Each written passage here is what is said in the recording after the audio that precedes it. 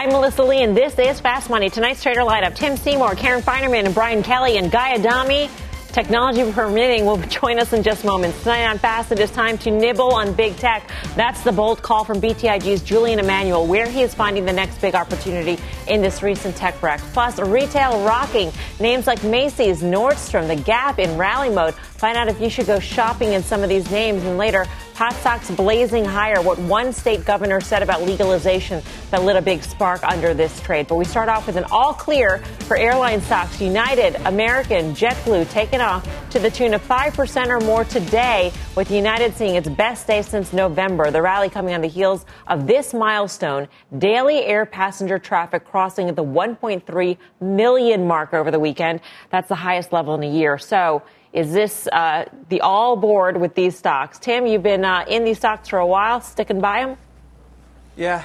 Well, I think until we get into Memorial Day, and in other words, the traffic is going to continue to increase as the vaccines are also brought through. And I just think with airlines, the multiples aren't attractive, especially on an enterprise value basis, because a lot of them have a lot more debt on their balance sheets. But I think they're going to overshoot, and I think the pent-up dynamic, especially for the traders out there, says the valuations aren't going to be terribly interesting on a relative basis to where they were pre-COVID. But just, you heard this week that digital bookings out 60 days are within 3% of where they were in 2019. And when you look at also just some of the other numbers that they're getting in terms of digital bookings overall, this week was a very exciting week for airlines to see that kind of demand. Can you stay in the trade? Well, look, United's up 55% since Feb 1. American as well. Delta 35%. I think you've had a great run, but I think you can time this into, again, I think you sell airlines when they get back to peak capacity, and that'll probably be sometime after Memorial Day. Karen, Tim mentioned enterprise value, and that's something that has really concerned you. I mean, you were a one-time investor in these airline stocks. Right. So the enterprise value is now greater than it was, let's just pick, I don't know, for Delta, or for several of them, greater than it was at December of 2019. So that just seems ridiculous to me on valuation, because when you think about it, as Tim mentioned, the debt's much higher. So even if everything goes back to exactly the way it was, they still have a boatload of debt that they need to service, right? So those interest payments aren't free.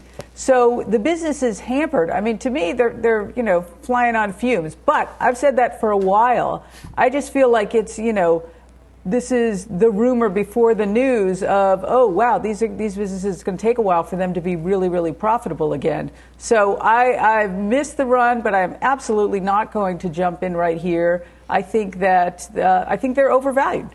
Even if you think about a return, even if you think about them approaching break even, getting to break even, still overvalued. Yeah, BK, I mean, I guess you can see the immediate, which is the spark in leisure demand.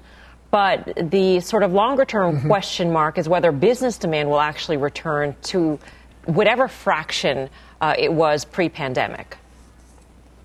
Yeah, right. And not only just, domestic business demand, but that international business demand. So, Karen and Tim talked about the fact that the 2019 levels are where these stocks are trading in terms of enterprise value. I mean, think about it. Do you really think that international travel and all that even cross-country business travel is going to get back to those levels anytime soon? I don't think so. I think some of that travel is permanently impaired. So what does that mean for the stocks if you're in them right now? I think you can ride this kind of wave up here, but I agree. As we get further into this is the news that's coming out. So you want to sell the news, you want to take your profits, and then you probably have a bit of a winter coming for airline stocks until we figure out what the new reality is here.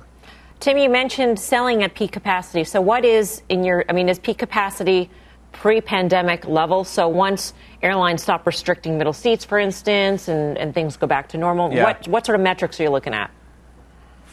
Well, first of all, some of the metrics that I have been reading is that airlines are capacity is down about 25.5% overall, domestic down about 27%. If you go around the world, Pacific's down 65%, Latin America not as bad.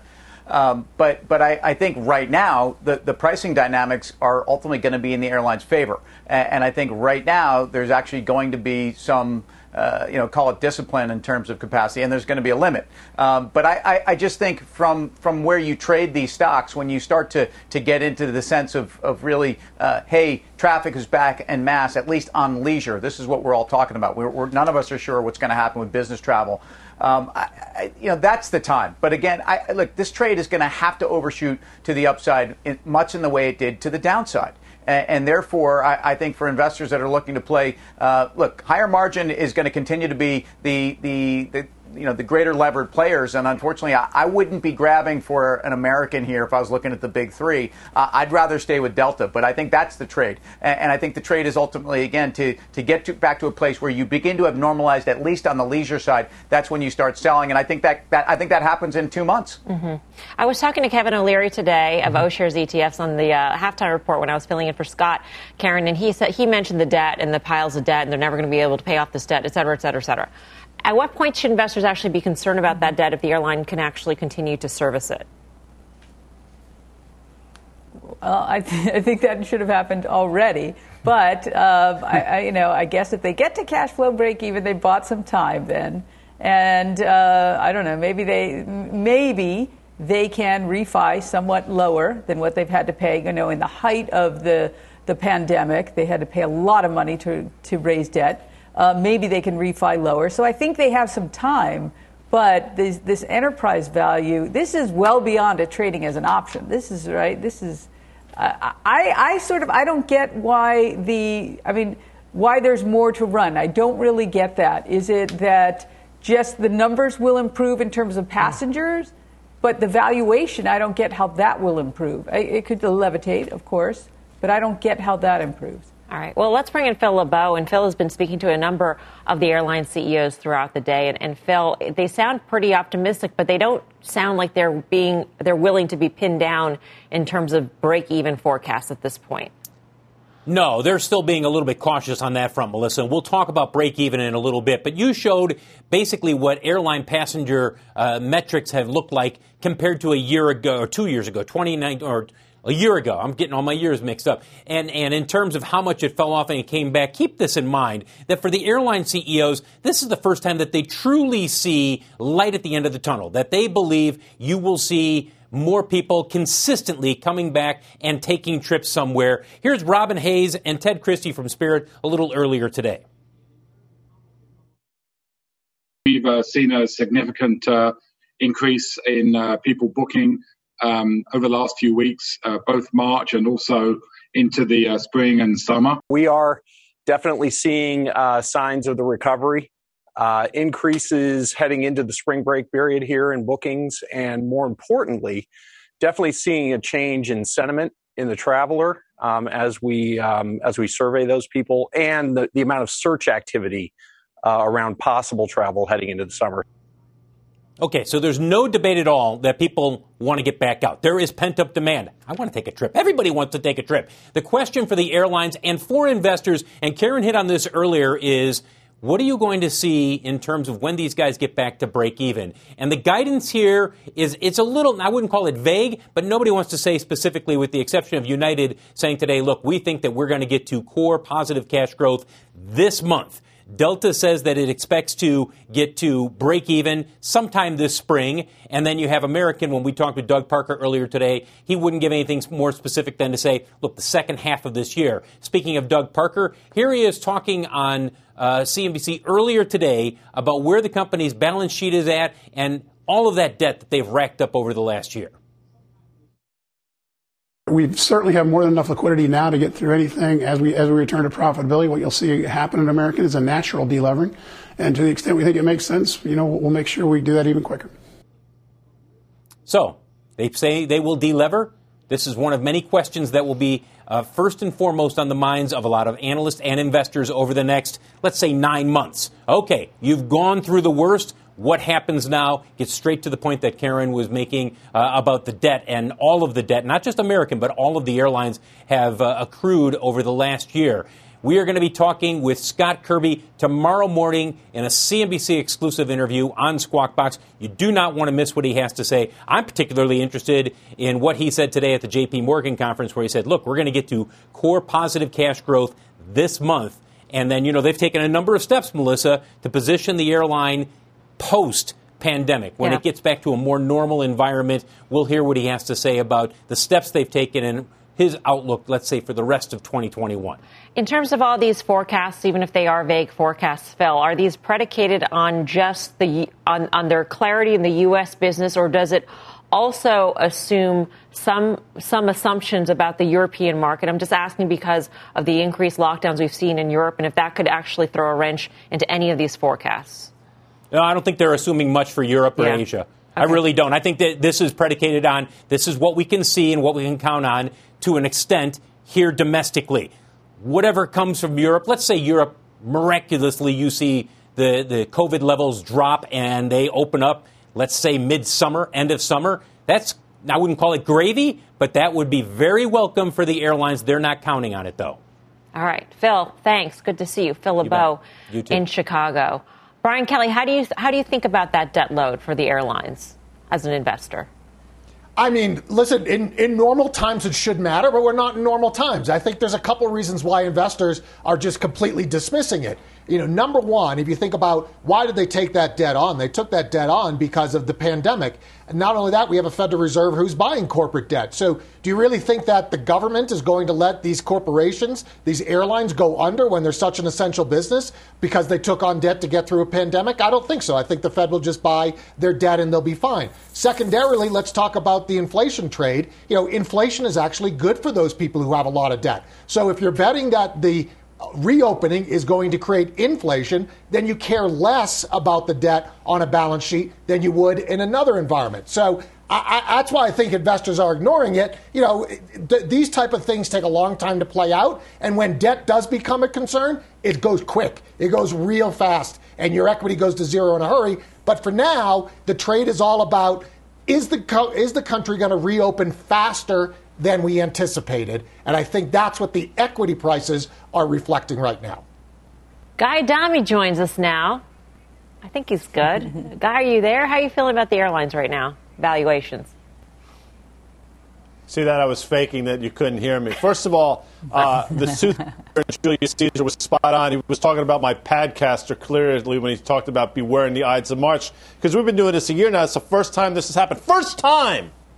Number one. Number two, Mel, quickly, there's this saying, something springs eternal. What is that springs eternal? What is that thing? Can you help me out here, Mel?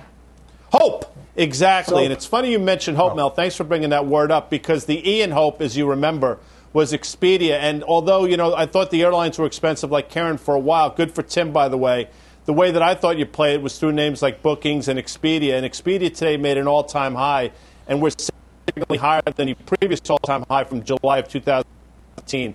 I think that's the way to play it. No, by the way, another way was the Spirit Aerospace that we talked about in the fall. And if you look at that very quietly, a new 52-week high today, and that's probably going to push up to levels we saw in February of last year. So if you don't like the airlines, there have been ways to play it. And by the way, I think both those trades still work. All right. Our next guest says Memorial Day weekend is the real moment of truth for the airlines. Let's bring in Helene Becker, senior airlines analyst at Cowen. Helene, good to see you. Why Memorial Day? That seems awfully close. Yep, it is. Hi, Melissa. Thanks again for having me. I think that what you and the team have been talking about this afternoon is exactly what we're seeing. We think we're getting a spring break, which we kind of thought we'd have, somewhere between 1.1 and 1.3 million people traveling per day between now and Memorial Day weekend. And then Memorial Day weekend, we would see that increased closer to 1.5 million to 1.6 million. I don't think we get back to 2.5 million people a day where we were 2 years ago, because you don't have international, excluding Mexico, Caribbean, where you do actually have fairly strong traffic. International's down 95%. If you add in the Mexico and Caribbean, you're only down 65%. So there are clearly people willing to travel there. The Americas in general are recovering faster. And then I think that business travel, that's not coming back until everybody kind of gets back into their offices. And we're hearing differing times between, May and September, October, November timeframe. Go ahead. So I'm sorry. So on that note, though, how do you think about valuations and where airline stocks are valued right now in the context of business travel not coming back, and you're not expecting business travel to come back for maybe another year or so? Does the return of business travel mean that valuations go higher, or are we fully reflecting that right now at current levels? Yeah. So here's how I think about that. We're back to pre-pandemic levels on a lot of these stocks. And it makes it really hard to be an aggressive buyer with new money in an environment where you're starting to discount 2023 earnings. And I have a real problem with that. We're pretty optimistic on the fundamental story. It's the numbers that give me heartache because, to your point, if we don't think we're getting business travel back before the fourth quarter, and that's the start of business traffic, and then it, goes through 2022, that means fares are going to stay, somewhere between here and maybe up 10 or 15%. And it depends where you're going. I know people will say that they have $70 fares or $69 fares, but I'm going to Florida next week, actually.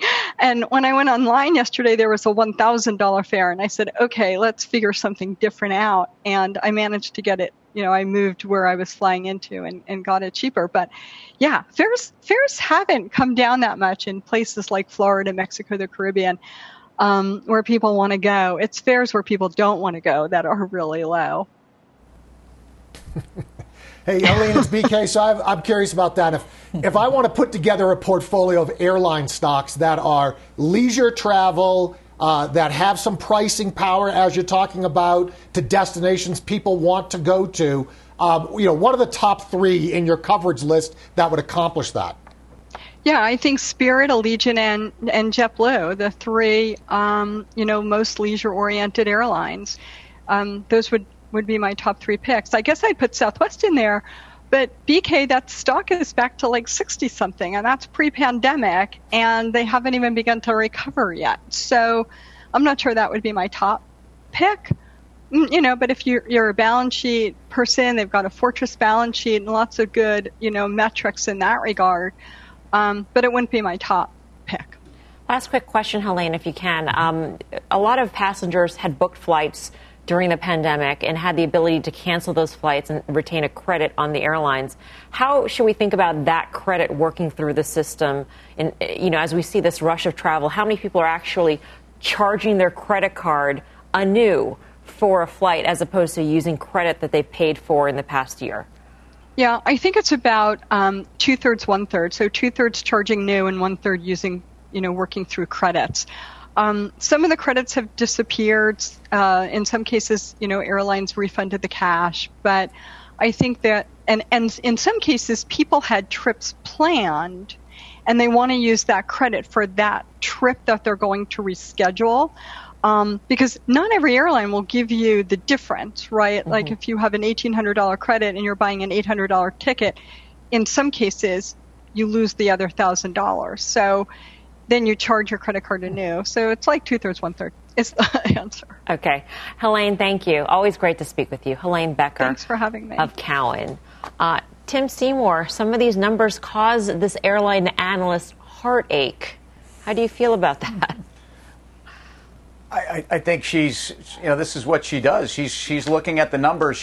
They don't add up to airlines that are now, if you look at the stocks, first of all, relative to pre-pandemic, they're probably at 90% of those prices. Delta around 52, 50 to 54 has, I think, some pretty serious resistance. So it's not surprising to hear the analysts making a call that is focusing on where some of these markets don't return, where some of these enterprise values make it for a different calculation, discount rates. But again, I think you have a trade here, and look, airlines have always been some of the great trading stocks, even before the pandemic. I think Delta, again, is a stock that I've traded, but also invested in and had largely a position in for the last 5 years. It's given you about 8 periods of 25 or more percent drawdown or moves higher, and I think you're going to get that. I think, but I don't think that that's tomorrow. And I think, again, the overshoot to the upside is everything you should expect, and we haven't heard that kind of enthusiasm. It's when the airlines tell you we're back to business, and even on the leisure side, we're at 100%, we're excited, we're adding capacity. That's the time to sell it. All right, coming up, it's time to start nibbling on big tech. BTIG's Julian Emanuel tells us why he is feeling bullish on the space. He'll join us ahead. Plus, Bitcoin going bonkers, the cryptocurrency hitting a new all-time high over the weekend before pulling back today. So where does it go from here? We'll bring you the trade. But first, check out this move in Eli Lilly, the stock seeing its biggest drop in over a year. We'll tell you what happened when Fast Money returns. Welcome back to Fast Money. Shares of Eli Lilly taking a nosedive, falling more than 9% today. Highly anticipated data on the company's Alzheimer's drug falling short of expectations. While the treatment did slow progress of the disease, analysts at Mizuho called the results solid, not stunning. It was Eli Lilly's worst day in about a year. So let's trade this one. Guy Adami joins us on the phone. His padcaster, as they call it, is glitchy still. But Guy, I want to get your thoughts on Lilly. Yeah, well, Thursday I just basically told you how Eli Lilly was best in class, and then today happened. So obviously wasn't expecting this. But as everybody knows, Alzheimer's is sort of the holy grail in the space. And, you know, everybody that's sort of taken a shot at it has effectively failed. So this shouldn't come as a big surprise, although clearly in terms of the stock, it has. I think you buy it again here at this sort of 180 level or so and look for the bounce back. I happen to think it's a 1-2 day event max, and I still think Lilly's best in class, but obviously I didn't see this one coming, Mel. The Citi analyst made an interesting observation, and that person said that it falls short, the study results fall short of very positive management commentary on what the results would be. So it almost sounds like they just sort of mismanaged expectations on this one. Tim, but let's say this Alzheimer's drug does not get FDA approval, because a lot of analysts like JP Morgan are saying that it really reduces the chances of it being approved. Is this still interesting, Lilly? By the way, I mean, Guy, talking Ides of March and that he was through it. I mean, he set himself back into the penalty box right there. But a great phone in. And I think you've got a case. You just said exactly that. I mean, the bar has been reset here, and maybe it was set too high. But the reason why Lilly had been outperforming, and I don't think it was necessarily just jawboning Alzheimer's higher. I think it's best in class, and I think it's best in class in terms of a pipeline that is, you know, at least defendable and offers, you know, mid-single digits growth. So I actually think this is one you buy. So I think Guy was right. That actually, you know, this is the name that you want to own. I think this is the name you want to own. I think Pfizer's the name you want to own. And I think actually mega cap pharma is a pretty safe place here based upon valuations that I think are okay. All right, we're just getting started here on Fast Money. Here's what's coming up next. It's been a brutal month for big tech. But one top analyst says it may be time to start taking a nibble on these names. We'll tell you where else he's seeing big opportunities. And later, another breakthrough for Bitcoin. What the boom in the world's most popular crypto means for valuations across the industry. We've got that and a lot more when Fast Money returns.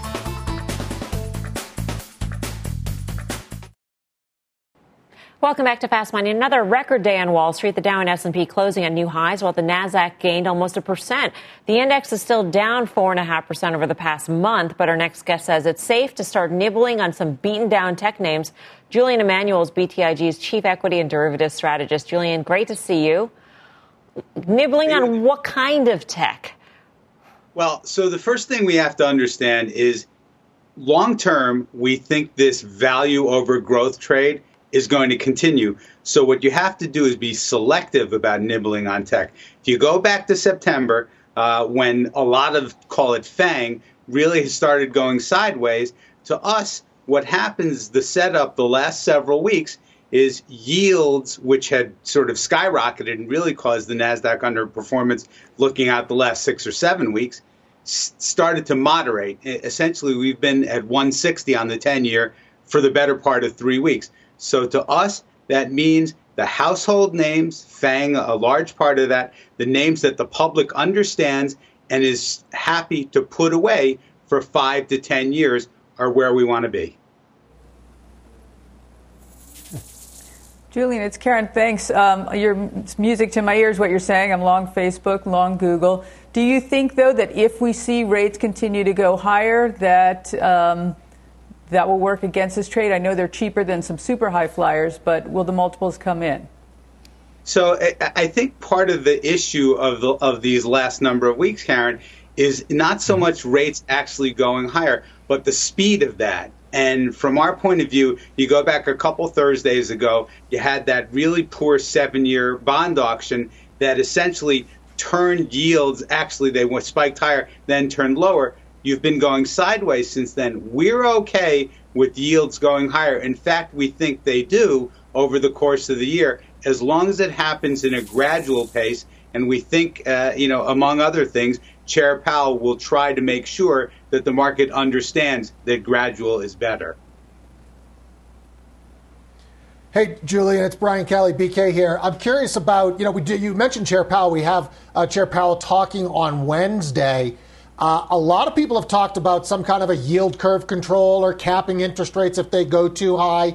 How do you think the tech names perform in an environment where interest rates are, let's call them capped or a soft capped or something like that?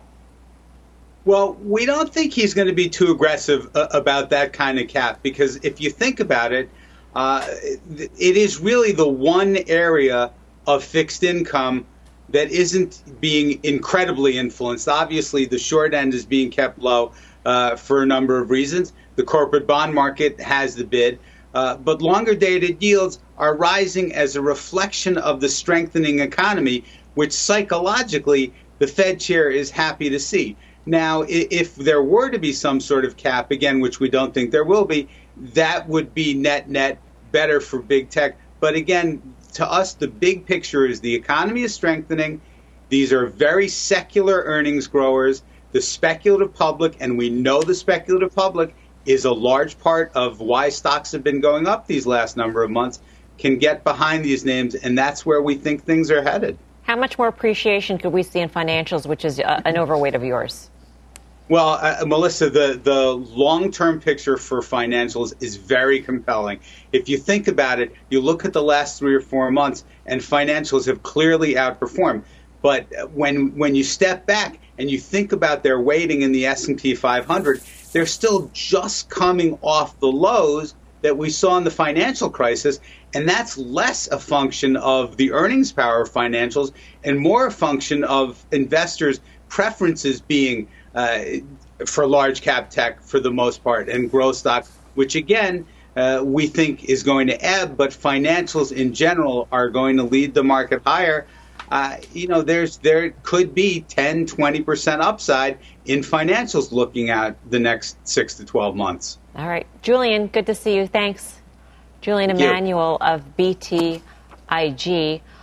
In terms of this notion of Brian, I think it was interesting that you mentioned BK, that is, this notion of soft cap or capping or whatever. And Julian had said something to the effect of, if Jerome Powell can convey to the markets that a slower ascent of yields is better, he can't really do anything. I mean, if he's not going to soft cap in any way, all that's just talk. Look what the markets have done. I don't know if this ascent was slow or fast. Felt kind of fast to me as a layperson in this. Yeah, listen, and it was fast in the market's eyes, too, because we had this sell-off. But what's interesting is it was about 2 weeks ago with the jobs number. All of a sudden, the equity market on that jobs number stopped caring about interest rates. So for now, I think we're okay. Jerome Powell does not have a great track record of calming the market down on his first try. It usually takes 2 or 3. So there's always a risk on Wednesday that he says something that riles the market. But I think, if you have stabilized interest rates somewhere around this level, then that is pretty good for equities, barring some kind of major inflation event. But that's not what investors are worried about today. Tim, you think Jerome Powell threads the needle? Threading the needle is so hard to do. And Brian it brings up a great point looking at his past track record on the first kind of pass, not so good. But I think it's really just about managing expectations, of which slowly this is where we now are, and also an understanding that the Fed not only is probably impotent to do a whole lot outside of Operation Twist and whatnot to the long end, but that they're probably going to sit very, very tight, and that good news is good news in terms of the economy, but that, ultimately get back to the parts of the market that are really working. Remember, it's absolutely transports, it's absolutely industrials and banks, and I think you're feeding into that story here. So as much as I actually don't think mega cap tech is dead, and an 8-month consolidation in Amazon share price and in Microsoft share prices are things that I think you want to buy, I think the strength that we've seen in the markets is not something I would fade. All right, coming up, we're trading the retail rebound. A handful of beaten down stocks seeing some pretty impressive moves over the past month. Should you buy into this retail rally? But first, is the Big Apple going green? The comments that got pot stocks lighting up in a big way today. All that and much more when Fast Money returns.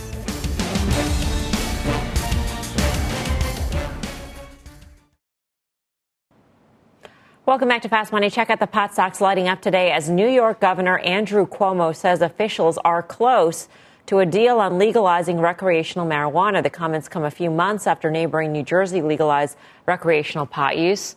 Tim, this could be big. New York would be an enormous market.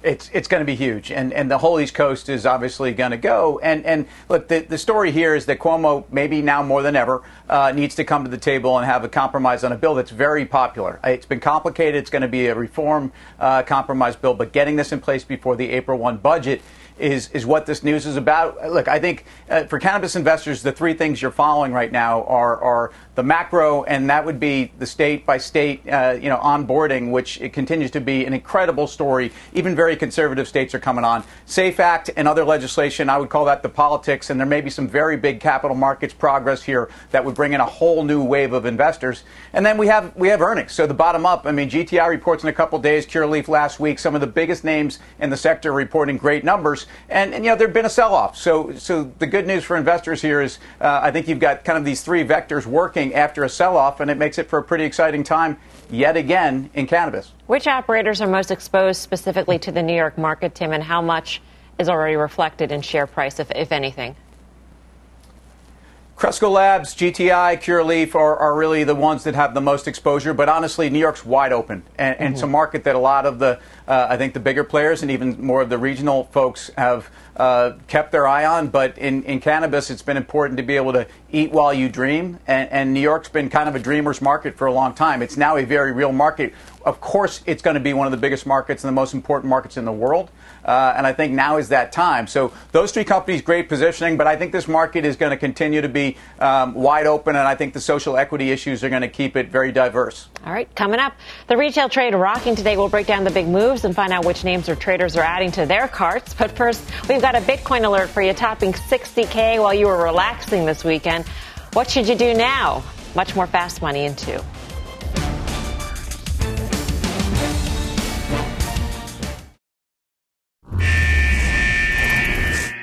Welcome back to Fast Money. Take a look at Bitcoin going bananas over the weekend. The cryptocurrency topping 61,000 for the first time ever. Bitcoin pulling back today, but still up more than 90% this year. For more on the moves and what is next for the crypto space, let's bring in Meltem Demirors, Chief Strategy Officer at CoinShares. Meltem, always good to see you. Great to be here. Thanks for having me. And what an exciting 3 days we've had in the Bitcoin ecosystem. I'm sure it has been for all you Bitcoin ballers and watchers. Well, we don't get to there. sleep.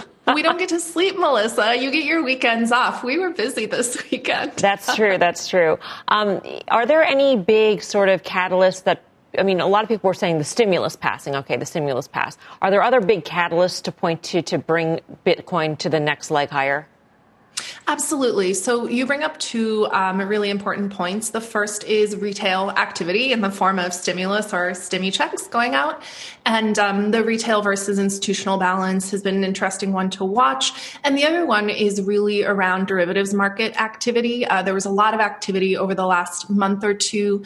Markets are at all-time highs in terms of open interest. There was $23 billion of open interest on the Bitcoin side this weekend, all-time high, $7 billion in Ethereum. So in a lot of these markets, what we saw is a lot of leverage as people were expecting more activity around the stimulus checks, more retail trading over the weekend, which is a pattern we've seen since really the start of this year, is a lot of activity on the weekends. And then typically Monday market open in Asia, we've seen sell-offs where Asian traders are taking profit on Mondays, which resulted in some of the drop-off we saw early this morning. All right. I'm also wondering, because I'm getting a lot of questions about GBTC, Grayscale Bitcoin Trust, and it was a big deal, or was made a big deal that it had been trading at a discount to the underlying last week, and that rarely happens. It traditionally has traded at a premium. What should we make of that, and does that have to do with the entrance of Bitcoin ETFs into the marketplace? Is that premium, is that going to be forever diminished now? That's a great question, Melissa. And honestly, it's a question we've all been asking since the Grayscale Trust launched. At the end of the day, what it comes down to, at CoinShares, we have $4.5 billion in AUM on our ETP platform. Our ETPs are created and redeemed in real time, so there is no premium. They trade at the net asset value. But in the US, many of the funds and products that people are accessing, in particular institutions and people accessing these products through their retirement accounts, they're really buying them with the intent of holding them for a long period of time. And the challenge in the US is without approval for Bitcoin ETF, we've seen the rise of these trust products. Grayscale was the first, but there's now a number of others in the market, including a Bitwise product.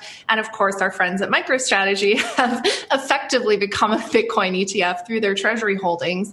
What we are seeing, again, is investors across the board are becoming more sensitive to the fee structures on these products and some of the structural differences. And also physical Bitcoin is becoming much easier to buy and hold directly.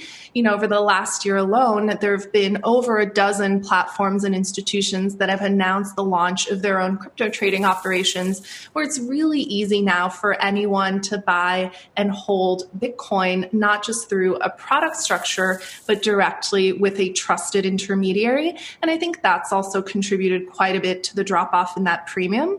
Now, will it trade at a discount forever? I don't think so. Logically, that doesn't make sense. In an ideal world, the product would trade at NAV, potentially at a 2.5% discount to account for the annual management fee. But I don't think that discount will persist for a very long time. All right, Meltem, hope to see you soon. Thank you. Thanks, Melissa. Meltem Demers of CoinShares. I want to go to our own in-house master of coin. That would be Brian Kelly. Forget about Zach Kirkhorn over at Tesla, BK. What do you make of this move? And we were talking about GBTC, and you're nodding your head. I mean, a lot of people were saying, oh, is this going to be easy money if you buy when it's at that huge discount, which was, I think, 11% at the widest gap, and then sell when it returns to the normal premium? Yeah, so I'm not sure that it's going to that premium is going to diminish over time as you have more ways to get into the market. And so, and particularly if we do get an ETF with potentially, a more friendly SEC, we may get an ETF, or at least the beginnings of an ETF, towards Q3, Q4 of this year, and that would likely depress the premium on that GBTC. But as Meltem mentioned, there are a lot of ways to get into this. If you're looking for a catalyst, maybe you see some of the major brokerage firms start to onboard people. That would be a real big catalyst. Maybe get us somewhere between 70 and 90,000. Yeah. Coming up, time to go shopping in retail. We'll break down some of the big moves in the sector, find out the next what names our traders are adding to their carts. Stick around. More Fast Money straight ahead.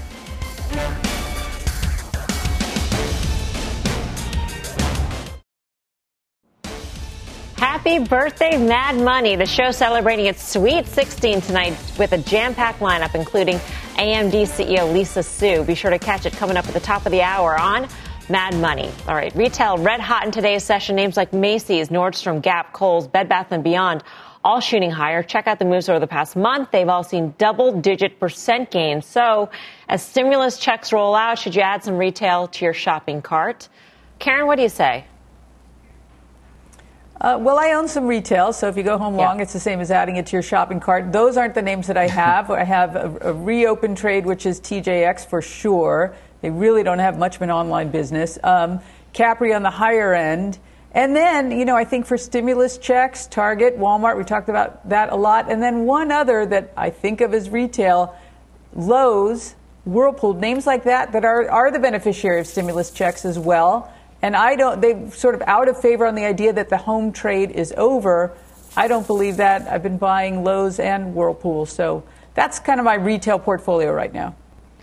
Guy is not in a box right now, but he is on the phone.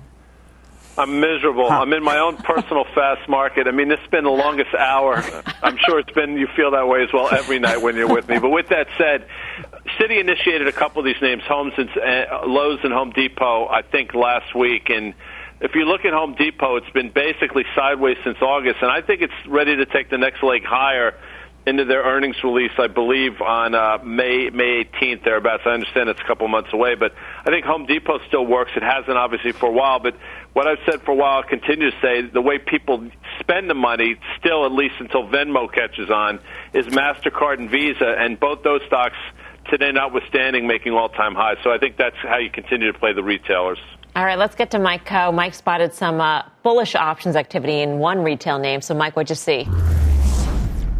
Yeah, so we were taking a look at Macy's. This is a stock that typically does trade a decent amount of options volume, averaging about 60,000 contracts a day. It more than doubled that today. Most of it was on the call side, and the most active options were the April 23 strike calls. Over 13,500 of those were trading for about 80 cents, and buyers of those calls are obviously betting that the pronounced rally that we've seen in Macy's could continue. For those things to be profitable, Macy's would need to rise about 15% or more by April expiration in a little over a month.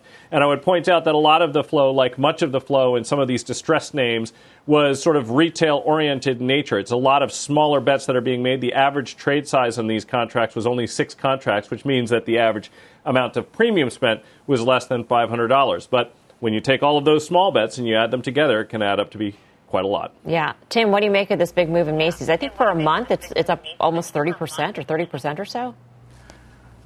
I'm a happy Macy's shareholder. What can I tell you? I think this has been a story where there have been some technical factors. There's even been a Reddit factor, but this has been a story of digital sales surpassing, redoing, and essentially right-sizing their footprint.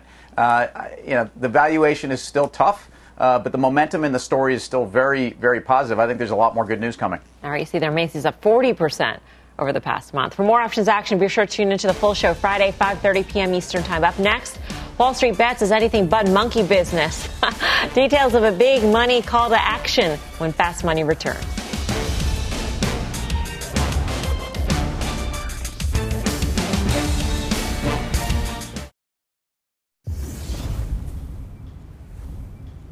Welcome back to Fast Money. The Wall Street Bets crowd is setting its sights on a new target, endangered gorillas. It all started over the weekend when one Redditor posted an image of an adopted gorilla on the Wall Street Bets thread using the donor name GameStop. It caught fire. Others quickly joined in, posting links and donating money to the Diane Fossey Gorilla Fund. The fund tells us since Saturday it has received more than 2,000 new adoptions, totaling over $280,000 in donations.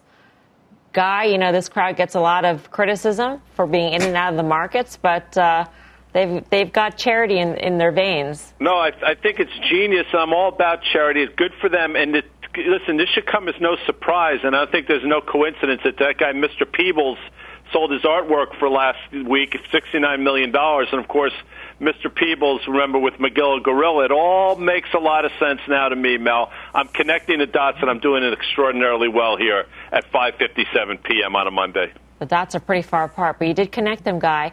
It is time for the final trade. Let's go around the horn. Tim Seymour. Yeah, FedEx after the close on Thursday, I think is a number you can own into it based upon the strength of that ground business, which continues to strengthen with fantastic margins. And I think the cyclicality of FedEx, under-owned again. I think it's something you own. Karen Feinerman. Yes, in the hunt for value, I turn to where my friend Guy, his playground, Big Cap Pharma. Merck, interesting announcement today with Gilead for an HIV drug cocktail. So I like Merck, MRK, right here. BK. Well, if you are looking to nibble in the tech sector, I think NVIDIA looks pretty interesting after the recent sell-off. Guy. AMD. All right, thanks for watching Fast. Stay tuned for the anniversary edition of Mad Money, which starts right now.